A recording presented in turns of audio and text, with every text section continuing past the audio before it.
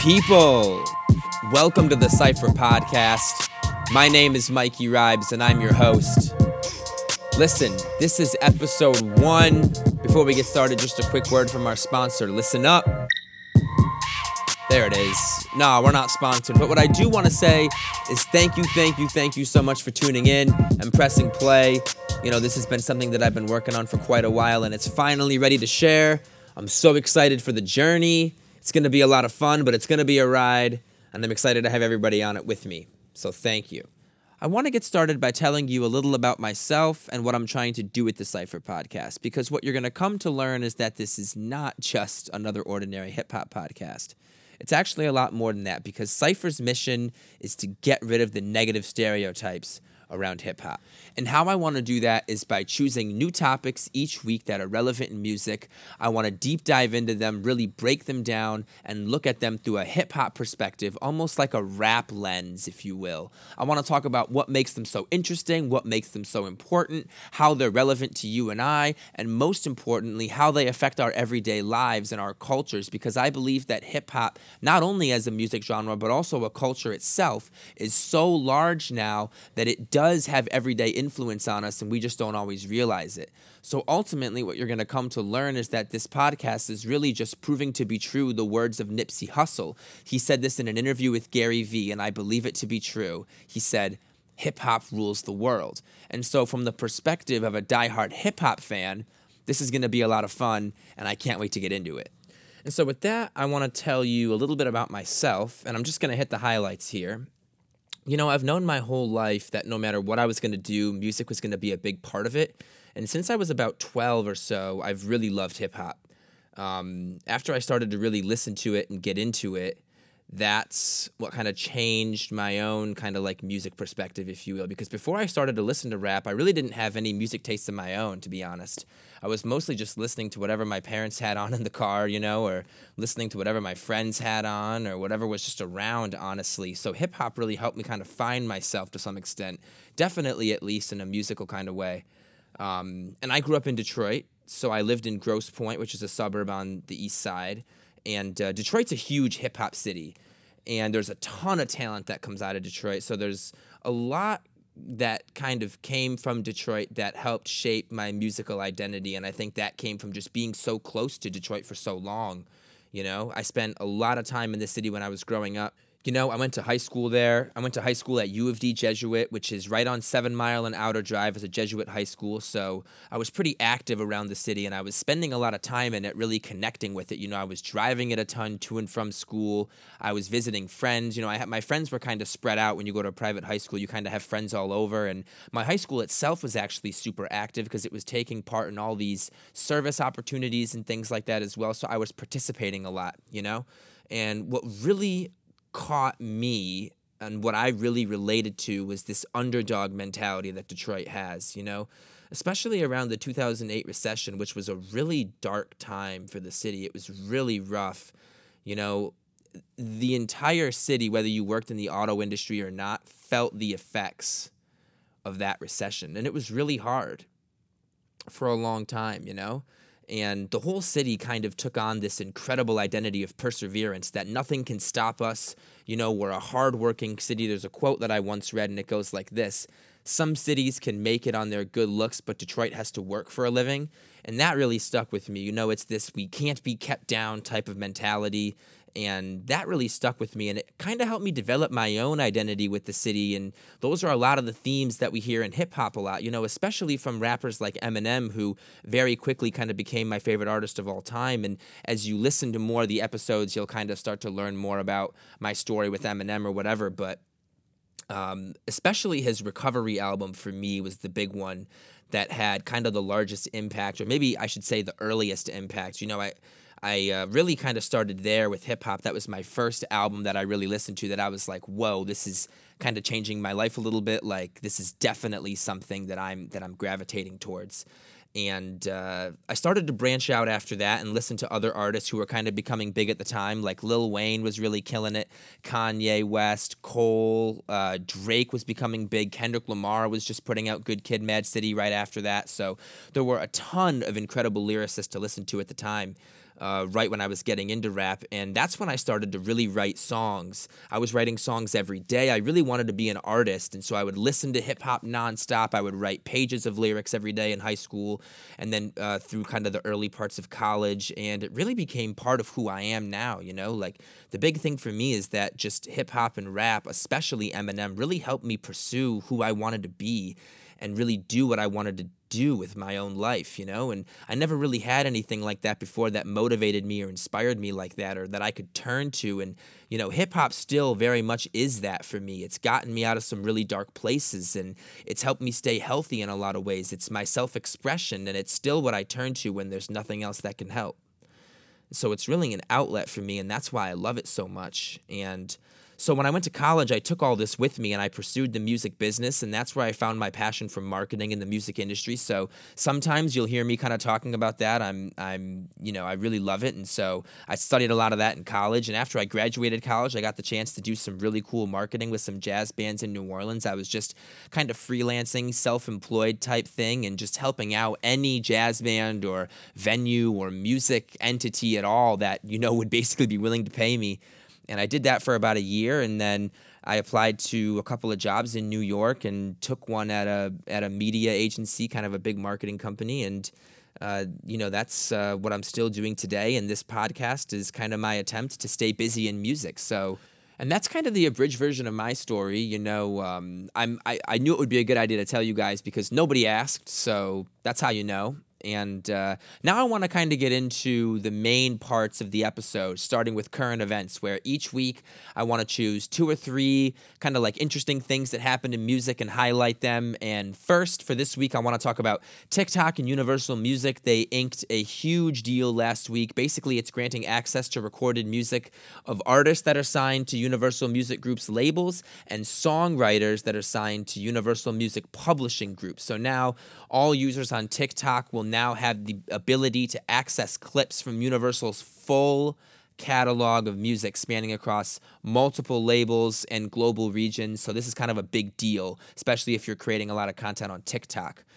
Second, everyone knows this one. The Weeknd performed the Super Bowl last weekend, and it was a cool performance. I'm not gonna lie, but it was also kind of different. It was kind of like the COVID version of the Super Bowl halftime show, if you will. I've heard nothing but mixed reviews about his performance from just like my friends and people I've asked. I personally thought the stage was the coolest part, definitely next level. So if you haven't watched it, at least go look at it to watch the stage because it's pretty cool to see what he does. Very Weeknd-esque, overdone, dramatic, big, but it was fun. I think I give it a 6 out of 10 just because I love The Weeknd, and he did it a little different this year, so got to give him points for that, which is cool. But I heard a coworker tell me this, and I think that I agree that I don't know if The Weeknd is just the epitome of Super Bowl halftime vibes. So let me know what you think. Agree or disagree. I want to hear what you guys thought about the halftime performance as well. And then lastly, I just want to highlight Nipsey Hussle's The Marathon was released last week on Friday, and it was a live streamed kind of like visual album and story of Nipsey's life as he was making his 2010 mixtape, The Marathon, which was kind of one of his big flagship projects that he put out early on. And The Marathon was told through memories of his close friends and family and what it was like to be around Nipsey Hussle in 2010, 2009 when he was making this mixtape. So super interesting. If you haven't watched it, go check it out. It's really cool to hear these stories. They talk about some really personal experiences with Nipsey, and it's very eye-opening, so I enjoyed it. And with that, I want to get into the main part and the main kind of topic of the episode today, which is the posthumous release. The posthumous release is super interesting because it can be so controversial, right? On the one hand, it's a chance to find possibly some of your new favorite music, but on the other hand, it's also, it comes down to the fact that we know that this music is getting released and the artist didn't even get a chance to listen to the final product, let alone decide if they even wanted to release it. So it's obvious that there's going to be a lot of skepticism and a lot of controversy around this one. And I would even say that in the last 4 years or so, the posthumous release has really grown in popularity, especially in hip hop. And I think it's grown to the point where it's becoming a consistent kind of thing that we see happening in music. And when, these artists pass away, and we almost come to expect an album in some cases now. And I think that especially rap has definitely brought a lot of attention to that. So I wanted to name just a couple of big ones that I thought of in recent years. Mac Miller put out Circles. XXXTentacion put out Skins. Pop Smoke did Shoot for the Stars, Aim for the Moon. That's actually one of my favorite ones. Juice WRLD put out Legends Never Die, which may be one of the biggest ones since Biggie put out Life After Death. And that was another really good one. That was probably one of the biggest ones of all time, along with Tupac's The Don Illuminati, The 7 Day Theory. And there's obviously been a bunch more. Eazy-E did one, Jay Dilla did one. But those are kind of the popular ones that came to mind from recent years. And I think that they all kind of tell this interesting story. But before I get too much into that, I wanted to say that I think there's really a science to this posthumous release. But I think the trick is that it's not so much an equation that you have to follow, like if you do these certain steps, then you'll have a perfect release. I think it's more about asking yourself, okay, are the circumstances okay to put out a project? What's the situation and how will this be perceived? You know what I mean? So I think that's where it gets really tough, because maybe there's a situation where it's like, all right, there's this beautiful body of work that the artist created, but the events around their death might not allow for a release right away, or maybe even at all. It might be that you have to wait a few years or something like that, or maybe you have some incredible songs, but they aren't quite finished yet, then what? Do you try to finish them, or, what do you do? So I think it's these songs a lot of the times, especially we've seen this recently, that can really change people's lives for the better. And, if it wasn't meant to be shared, then what do you do? And I think that's where it becomes tough. And I think that's where this kind of story that I was mentioning earlier kind of comes into play, because I think there's a lot of artists that pass away unexpectedly, but they leave behind such amazing music that can really change people's lives. So it kind of becomes this question of, if we know that we can do some good here and we know that we can really help people, why not put it out? So I think we've seen this a ton recently. I can think of a few really good examples recently. X, his album was really good. Juice WRLD's Legends Never Die really affected people in a positive way. And I think Mac Miller, Circles, was another one that just really blew people away. And I did a ton of reading to prepare for this episode. And one of the things that I kept seeing is how much these posthumous releases by these artists really meant to people. How much they really mean to people that are also struggling with similar things that are talked about in the album, like Mac Miller with Circles. I read this article on NME.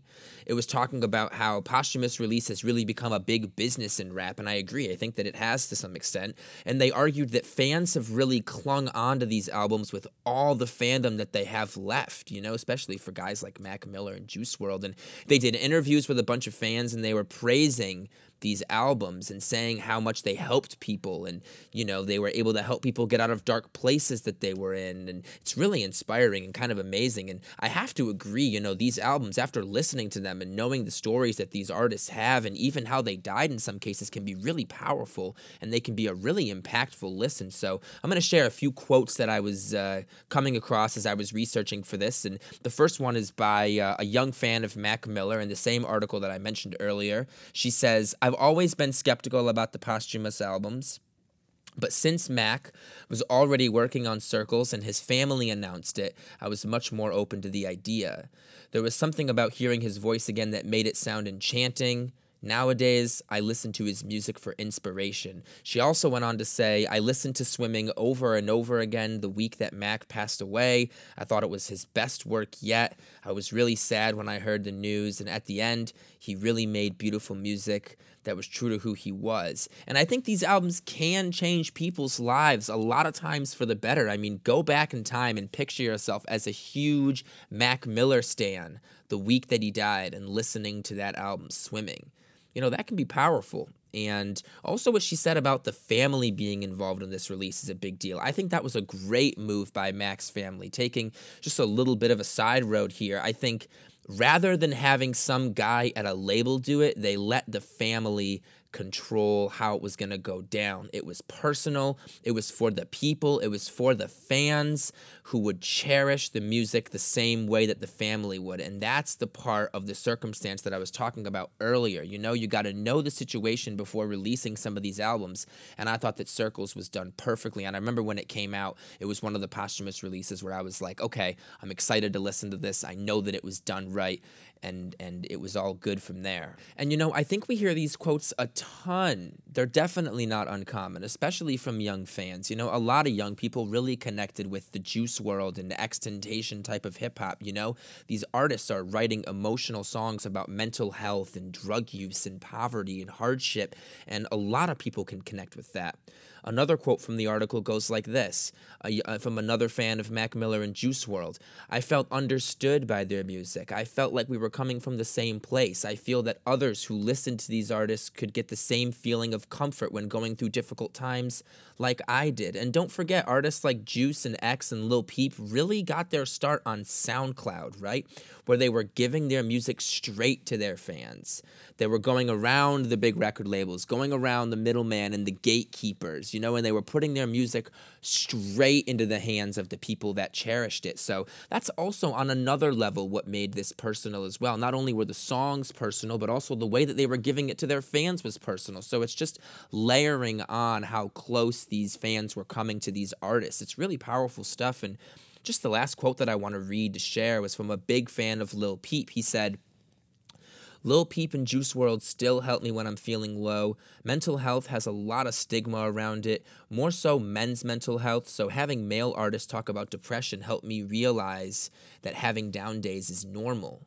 You know, these songs are really out here helping people. Like, they're really out here changing lives and bringing attention to mental health. And not everyone sees that side of these artists, you know? Even though they have a lot of tattoos or whatever, you know, they sing loudly, or maybe some people think it's obnoxious, or whatever the case is, you know what I mean? But these songs are really helping people and sometimes even save lives, like we're kind of, you know, almost alluding to in some of these quotes. So it seems like when you have the chance to do some real good and help people by sharing music that you know will have an impact, it really seems like a no-brainer to me, especially when you know a lot of people will really cherish it and be inspired by it and hold it close to their hearts. And so it's really tough, you know, because this music is actually creating a space for people who are dealing with violence and addiction. You know, here's a quote from Nate Sloan. He hosts the Switched on Pop podcast. He said, intoxication doesn't need to just be seen as an escape, but actually a way of dealing with the oppression of being a racial minority in the United States. And I can't necessarily relate to being a minority, but I can see how people that are in those shoes can use this music as a vehicle for that, you know? He goes on to say that hip-hop is devalued because of some of the subject material and some of the themes that it uses, but really it can serve as a real-life mechanism, in my opinion, for listeners who need help, you know? But also at the same time, we have to see that there's two sides to this, right? Because even though this music can be extremely powerful for a lot of people and it can really help, in some cases, putting out an album after an artist dies is just not what they would have wanted, you know? Straight up. And a lot of times we see a lot of labels taking control, so it raises the question, given that their work is rooted in real pain, are late rappers being exploited by the posthumous release?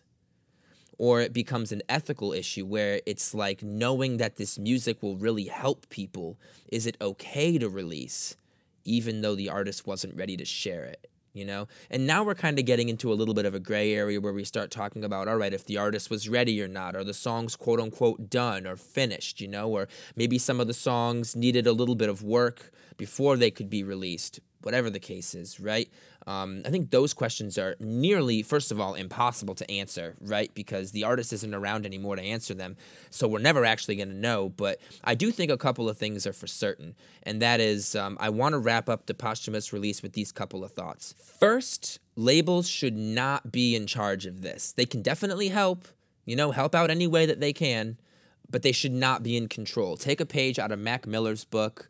Let the family help. Let the close friends help, you know? And I think, second, unless an artist was specifically saying, please do not ever put this music out, I do think that it's for the family and close friends to decide what happens. So with that, let me know your thoughts. Are you for or against releasing music after an artist passes away? Maybe it'll save somebody, but is it what they really would have wanted? I want to hear about it. Is there a posthumous album that really stands out to you or speaks to you? Let me know. I'm interested. With that, I want to get into my Cypher of the week. This is when I break down an album, a song, an artist that I've been listening to super heavy this week. And so the album is going to be Life After Death by Biggie, one of the most famous posthumous releases ever.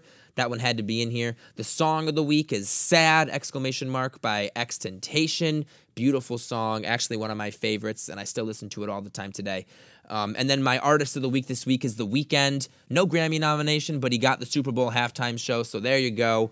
That's the Cypher of the week. Listen, everybody, thank you so much for tuning in. Please leave a comment. Tell me what you think of posthumous releases. Give me your opinion of The Weeknd Super Bowl show. Tell me if you thought it was good or bad.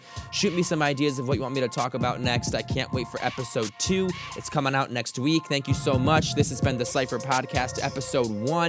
My name is Mikey Ribes. Peace.